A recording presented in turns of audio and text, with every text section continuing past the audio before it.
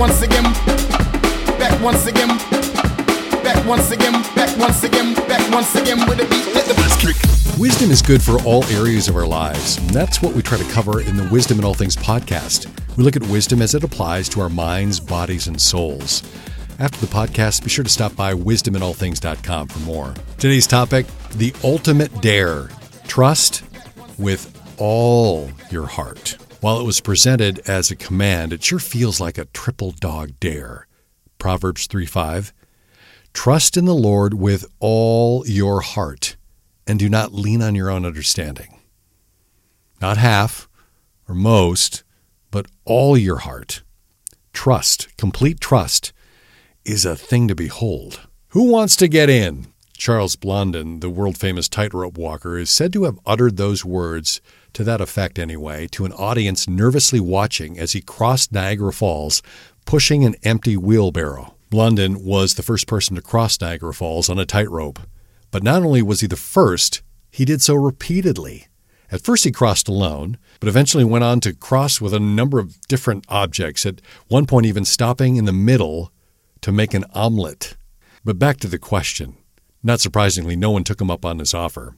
But why? He repeatedly proved he could do it, right before their very eyes. See, intellectual assent cannot hide true belief. We'll find that to be the case when understanding is called on to act.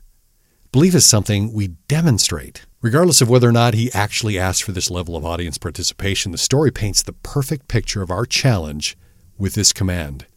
Trust in the Lord with all your heart.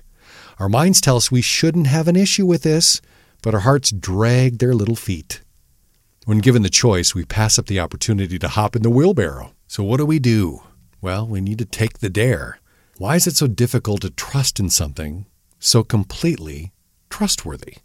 How is it possible that we could stop short when we have every reason not to, only to trust in something less worthy? John Bloom frames it perfectly when he says, "It is not the one who trusts in the Lord that is irrational, but the one who leans on his or her own understanding. It is insane to trust such pitifully limited understanding when one can trust the unlimited understanding of God." Here are just a few things to weigh when questioning where we ought to place our trust. First, understand and accept that our understanding is severely overrated. What comes before a fall? Pride. Thinking more of ourselves than we ought only brings on the heartache. John Bloom says so many of the things that cause us the most difficulty and heartache in life, the source of so much of our anxiety, fear, doubt, and anger with others and God, is the result of leaning on our own understanding.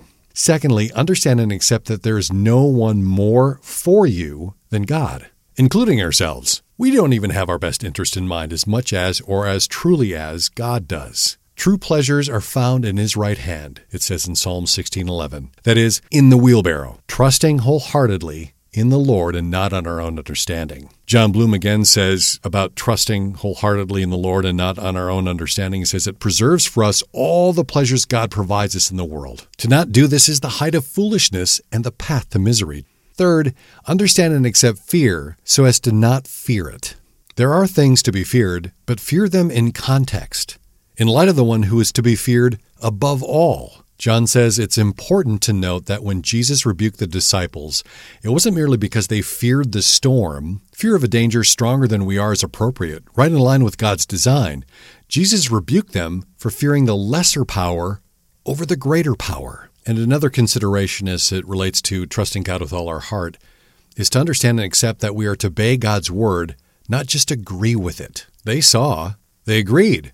They stood there. That is how the bystanders watching Blondin responded to his invitation to catch a ride in his wheelbarrow as he crossed back over Niagara. God is not looking for consent. His word is meant to lead us away from our foolish mind toward God's way of thinking. Ray Ortlund says, "If I'm reading the Bible for excuses for what I want anyway, my heart is already drifted away from the Lord. But if I trust him wholeheartedly, I'll let the Bible challenge my most cherished thoughts and feelings." So go ahead, take the dare. Understand and accept that our understanding is severely overrated, that there is no one more for you than God. Understand and accept fear so as to not fear it. And lastly, obey God's word, not just agree with it. It says in 2 Chronicles 16:9, "For the eyes of the Lord run to and fro throughout the whole earth, to give strong support to those whose heart is blameless toward Him."